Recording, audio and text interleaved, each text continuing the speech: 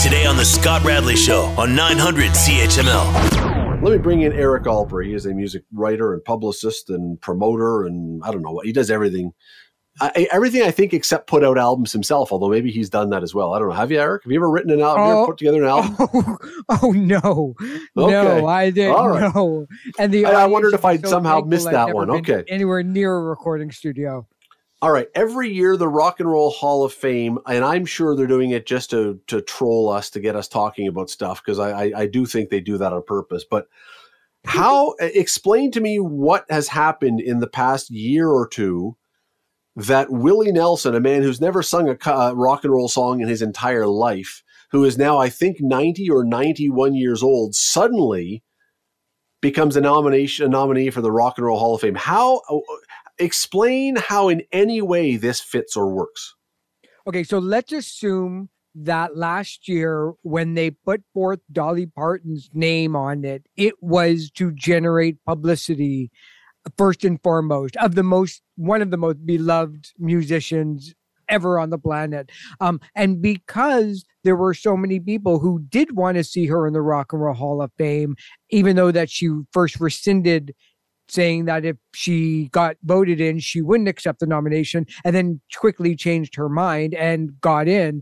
I think the Rock and Roll Hall of Fame saw that and said, maybe we should just change it to a little bit, not necessarily to always gun for free publicity, but the Rock and Roll Hall of Fame came out with a statement on Monday, and it basically says that because of the collusion of the rhythm and blues, country and gospel, rock and roll is a spirit that is ever changing, and the Rock and Roll Hall of Fame celebrates the sound of youth culture and honors the artists whose music connects us all. And I think that was one of the first time that they actually justified any existence of an artist specifically for a round table sort of thing, meaning that when you go through the Rock and Roll Hall of Fame induction list and you see somebody like Missy Elliott on it, it's so obvious that people are going to say, but Missy Elliott isn't rock and roll. But the fact is, though, that she literally created the blueprint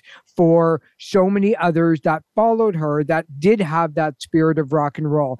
This statement that they came out this week actually kind of symbolizes it's okay now to have country and roots and rhythm and blues and soul and hip hop in there, because it's all about the spirit of youth culture and the sound and the spirit of rock and roll. And in the beginning, quite frankly, Willie Nelson, maybe not rock and roll, but there weren't certainly a lot of rock and rollers, because country mixed with R&B created rock and roll. So you had not that far away in the beginning of Willie Nelson's career what Elvis Presley was doing and what Willie Nelson was doing in the 50s.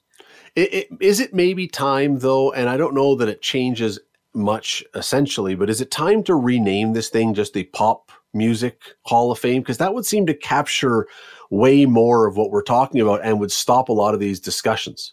Yeah, they certainly can't change it to any specific style of music, because every genre now has its own museum, including the hip hop museum that's in New York that is due to open this year. If sports has told us anything and taught us anything, it's really hard to change a brand, especially in America. You have hundreds of millions of dollars worth of advertising out there, merchandise. And yeah, I guess it could be done. I just probably wouldn't vote on it anytime soon. I don't think they're going to really change it, because then it does leave out people like the Spinners and Iron Maiden, calling it the Music Hall of Fame. I think that's good. I think it's really too broad, because I think in the beginning they really did want to keep it to rock and roll. They wanted to really keep it to primarily celebrating the record labels who helped create the thing in the first place. But as time goes on and as they move away from the 60s and 70s and moving into the 80s and 90s, you're going to have a lot of artists who mesh genres together, thanks to the iPod, thanks to Spotify, thanks to just people growing up with, like David Bowie and Chic in their household. But, and again, I mean, not to pick on Willie Nelson, pick on any of the other people if you want to, but I don't see the day coming. You mentioned about all these genres that now are having their own rock or their own halls of fame. I don't see any way that suddenly Iron Maiden, a group you just mentioned, gets inducted into the Hip Hop Hall of Fame. So if there's a Hip Hop Hall of Fame, why not put the hip hop artists in there and put the rock and roll ones into the Rock and Roll Hall of Fame? Like, it seems like we're sort of meshing stuff, but not really meshing stuff. Yeah, it really does depend on the continuing impact that these artists are able to make. Certainly, Willie Nelson remains as relevant to anybody in rock and roll as anybody else does that's on this list. New Order could not really be considered rock and roll. Joy Division, maybe not. I mean, they were kind of like new wave. They were kind of a little bit early EDM. Somebody like the Spinners certainly wasn't. But I think in terms of relevance and the fact that Willie Nelson still continues to kind of influence and spark creativity in rock and rollers might be just a good enough reason for them to do it. But look, I can argue both sides, but look, let's face it, you and I know that in their quiet moment, the Rock and Roll Hall of Fame is just like everybody else out there. They're trying to stay relevant. They're trying to get people into the building, and they're trying to make money, and that's it. Well, so I used to say that they were irrelevant until Rush was in. Rush finally got in, and now they're irrelevant until the Guess Who is in, is my new position that I'm standing on. But here's the other one about this. One name that I found really funny to be on the list of nominees now. Kate Bush had been nominated 4 times. No traction whatsoever. Suddenly, Stranger Things comes out with a new season. Kate Bush's song, Running Up That Hill, suddenly becomes a huge hit again. She didn't do anything new. She didn't record a new song. It's an old song that suddenly got traction. And now, look, Kate Bush is probably getting in because of a song that got new life 30 years, 40 years after she wrote it. It seems weird. I'm willing to bet that Kate Bush is my odds-on favorite to get in. Having Running Up That Hill being revived like that in Stranger Things just shows that not only was it one of the year's biggest hits last year, but it showed that how much legacy she had, where all of these artists were coming out of the woodwork praising Kate Bush. Everybody from Pink to Olivia Rodrigo to, all these new fans that were suddenly interested in Kate Bush as a woman, as an artist, as a producer, and all of these things. So, that goes back to the whole, yes, did you have hits, but are you relevant today? That's why I think somebody like, for instance, Cher certainly has the hits. Is she still part of the landscape? Probably not. Is Barry White eligible? Yeah. Does he deserve to get in? Probably. But realistically, other than, Whitney Houston and T-Rex and the Notorious B.I.G., there's not a lot of Barry White out there anymore. So I think it does come down to how important are you today, too? We got to go. But who then, by that standard, who absolutely should be in there? Because you cannot go into most stores that play background music and not hear their song once in a while. So it means they're there. How are the Carpenters not in the Rock and Roll Hall of Fame? Oh, I hear you.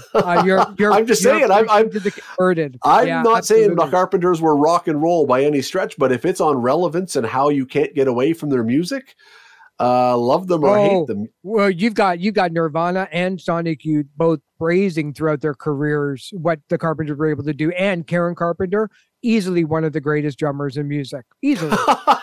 I thought you were going to go singer for sure, but okay, we'll take she and Neil Peart side by side in the Drummers Hall of Fame. Yeah, Eric she can Alper. go look on YouTube. Yeah, she can. She can kick. Always appreciate it, Eric. Thanks for doing this. Thanks, man. We'll talk soon. You're listening to the Scott Radley Show podcast on 900 CHML. There is somebody who we hear on this show occasionally. You may recognize the name Sylvain Charlebois. He talks to us about things to do with food, the food professor he's called. He wrote a piece that really got my attention today. And the headline is, "A quarter of Canadian grocery stores won't accept cash in 5 years, reports suggest." The idea being that, we are moving towards that cashless society that'll be all very convenient and everything will be perfect. But will it? Is this really where we want to go with our economy, with our spending, with our control over our money? Or is even raising this issue sounding like someone who is believing in giant conspiracy theories and behind the scenes power brokers and all the rest. I want to bring in Brett Scott. He's the author of a book called Cloud Money, among others, Cash, Cards, Crypto, and the War for Our Wallets. He joins me now. Brett, thanks for doing this. Hey, Scott, good to be here. Well, let me start with that. Any time someone may suggest that they have concerns about moving away from cash altogether and going to a digital currency, there will be those who will say, you're just listening to the conspiracy theorists. It's fine. What could possibly go wrong? Nothing. Is it being conspiratorial to have some little niggling thing in the back of your brain that goes, I'm not sure about this?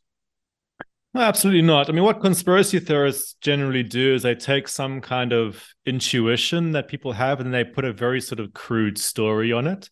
And they tell you that it's particular people who are orchestrating it.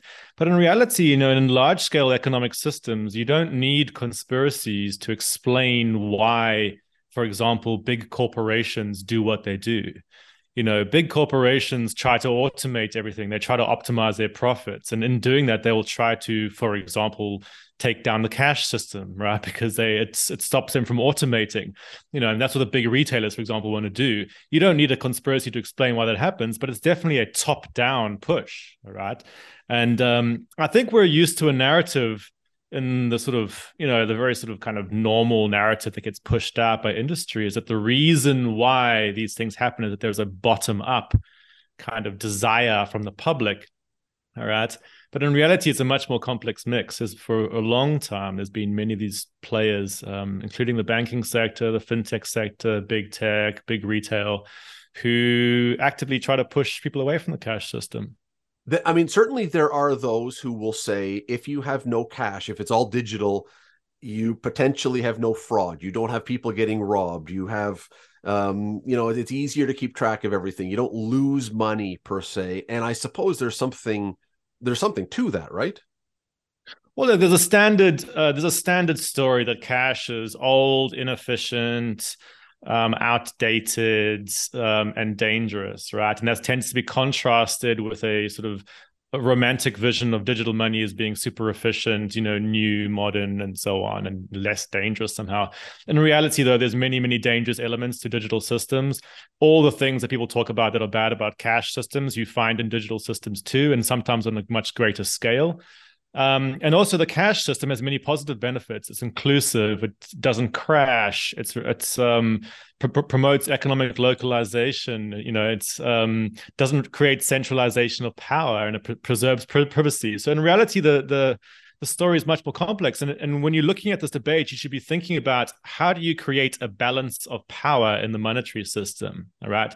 Say, we need to keep different forms of money. Much like with a transport system, you might say, we want to keep a balance of power between, say, Uber and, the public bicycle system. You want multiple different types of transport.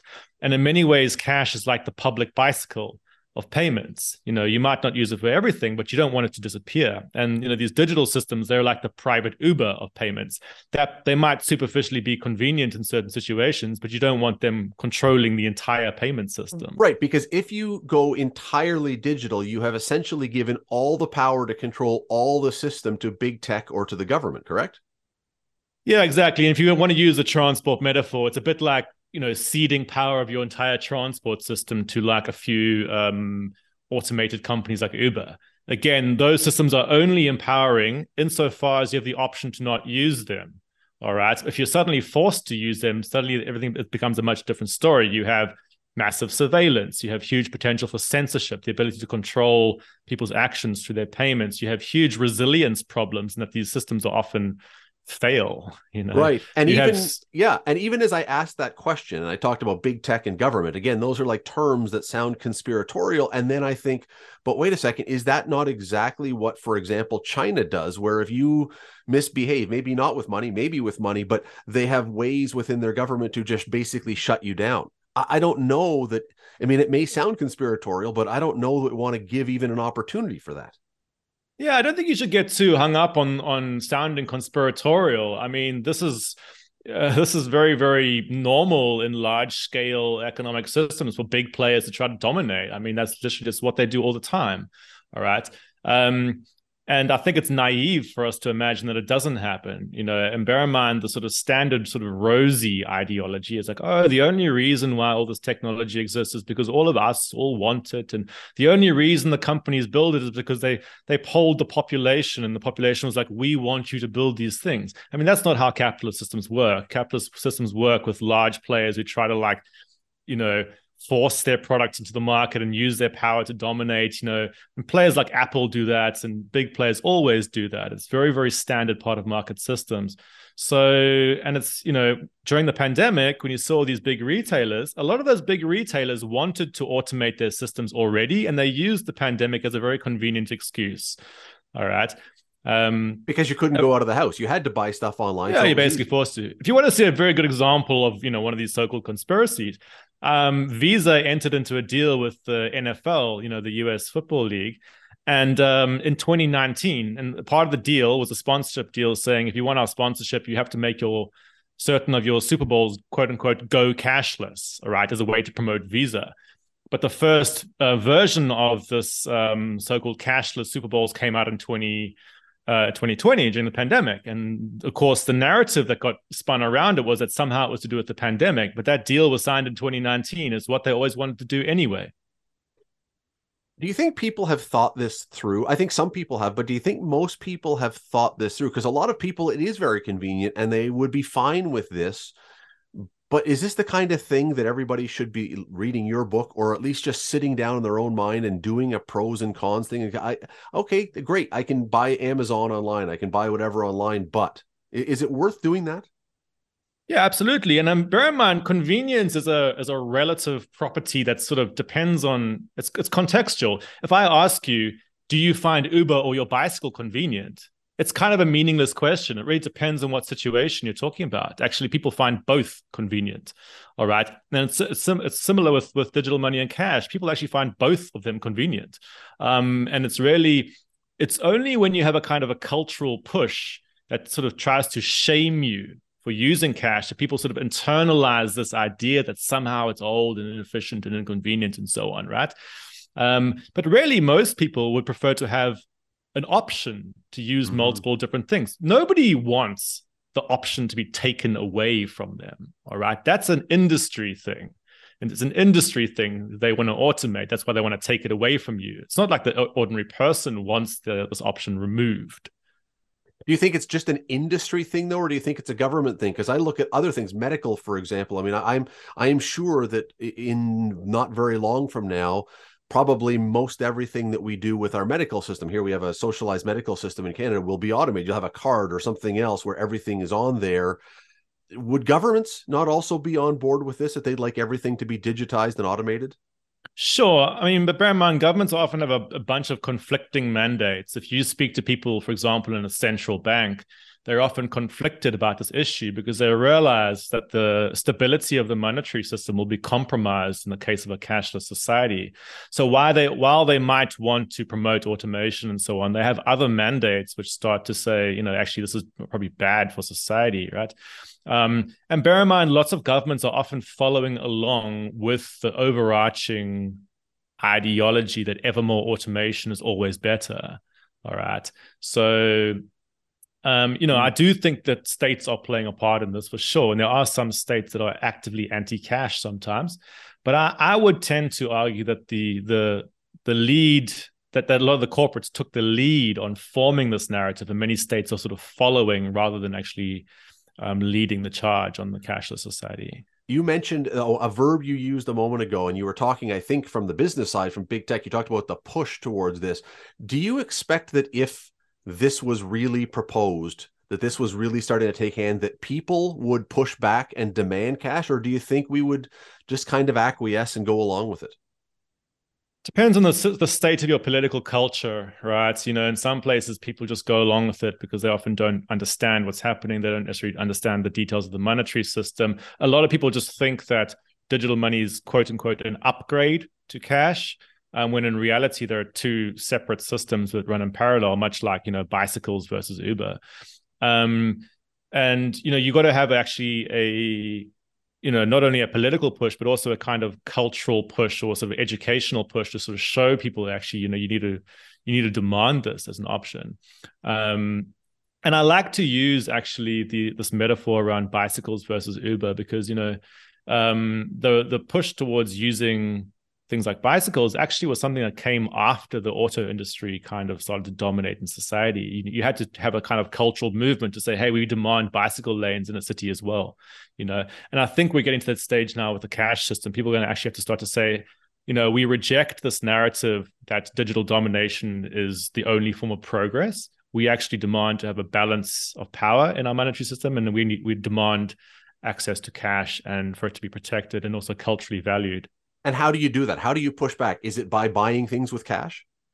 Well, I mean, there's many different things. Of course, at a personal level, it'll be about, asserting your right to buy things with cash, raising the issue, but it's also going to have to be at a political level.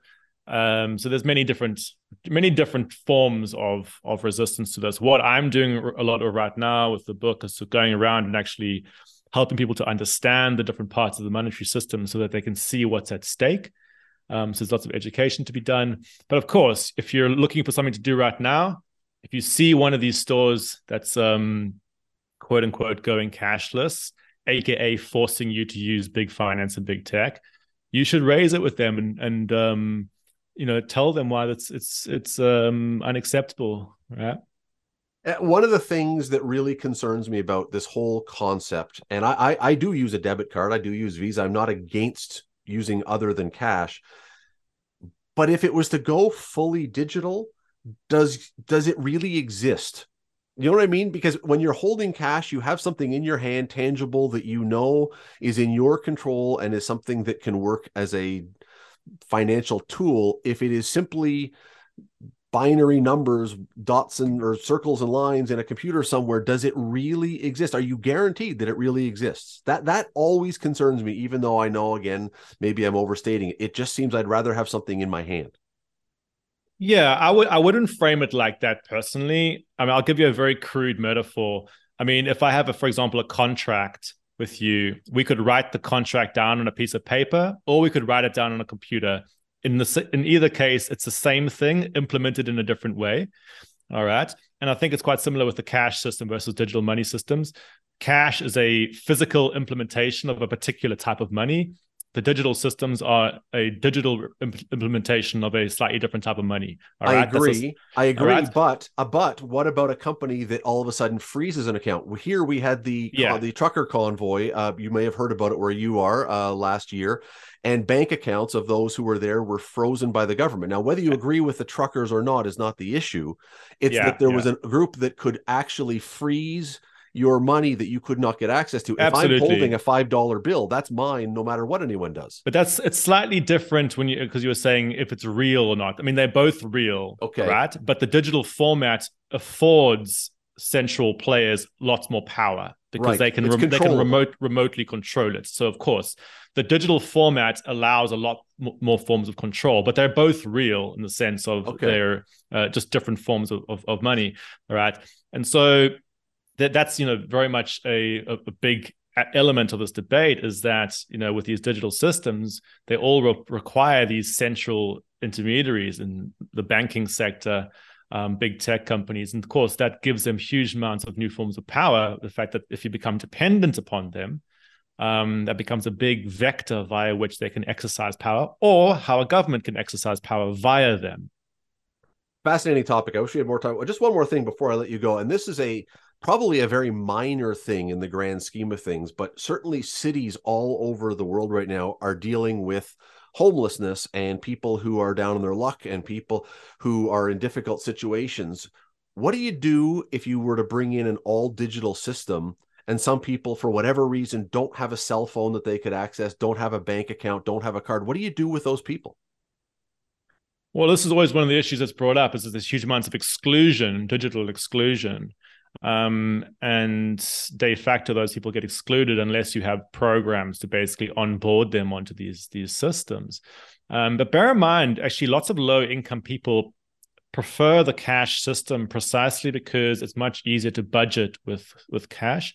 So one of the big things that these digital players market is the fact that people spend a lot more money with digital systems. They spend up to 40% more with digital systems. There's many many studies showing this. This is not speculation. This is, there's research studies showing people spend 25 to 40% more digital payments. So of course, and many people who are on lower incomes intuitively understand this and will often actually gravitate towards the cash system because they have a sort of a stronger, more tangible sense of how to budget with it. But of course, if you're a company that's trying to accelerate transactions, it actually benefits you if people move to the digital systems because they get more, they consume more, they get more indebted.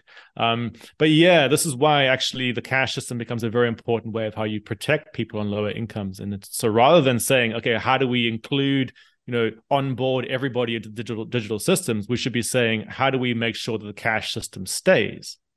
You just raised a great point to wrap up with about spending more. Absolutely. I lie in bed sometimes and I'm on my phone just before I go to bed and I happen to be on Amazon. I don't do that. I don't spend cash from my bed. I absolutely can buy stuff and be tempted, and I can absolutely see how way more money could be spent online than in cash. It's a fascinating topic. The book, one of Brett's, is called, it's Brett Scott's Cloud Money: Cash, Cards, Crypto, and the War for Our Wallets. I looked it up. It's on Amazon. I think it's on a bunch of other places where you can use your digital money to buy it if you don't want to go to the store and spend cash. Brett, really appreciate the time today. Thanks for your insight on this. Really interesting. Great. Thanks, Scott. The Scott Radley Show, weekday evenings from 6 to 8 on 900 CHML. The Scott Radley Show podcast is available on Apple Podcast, Google Podcast, and wherever you get your podcasts. I'm Scott Radley. Thanks again for listening, and do not forget to subscribe to this podcast. It is free. You will never miss an episode, and also be sure you rate us and review us. Whatever you think of us, we'll take it. Thanks for listening.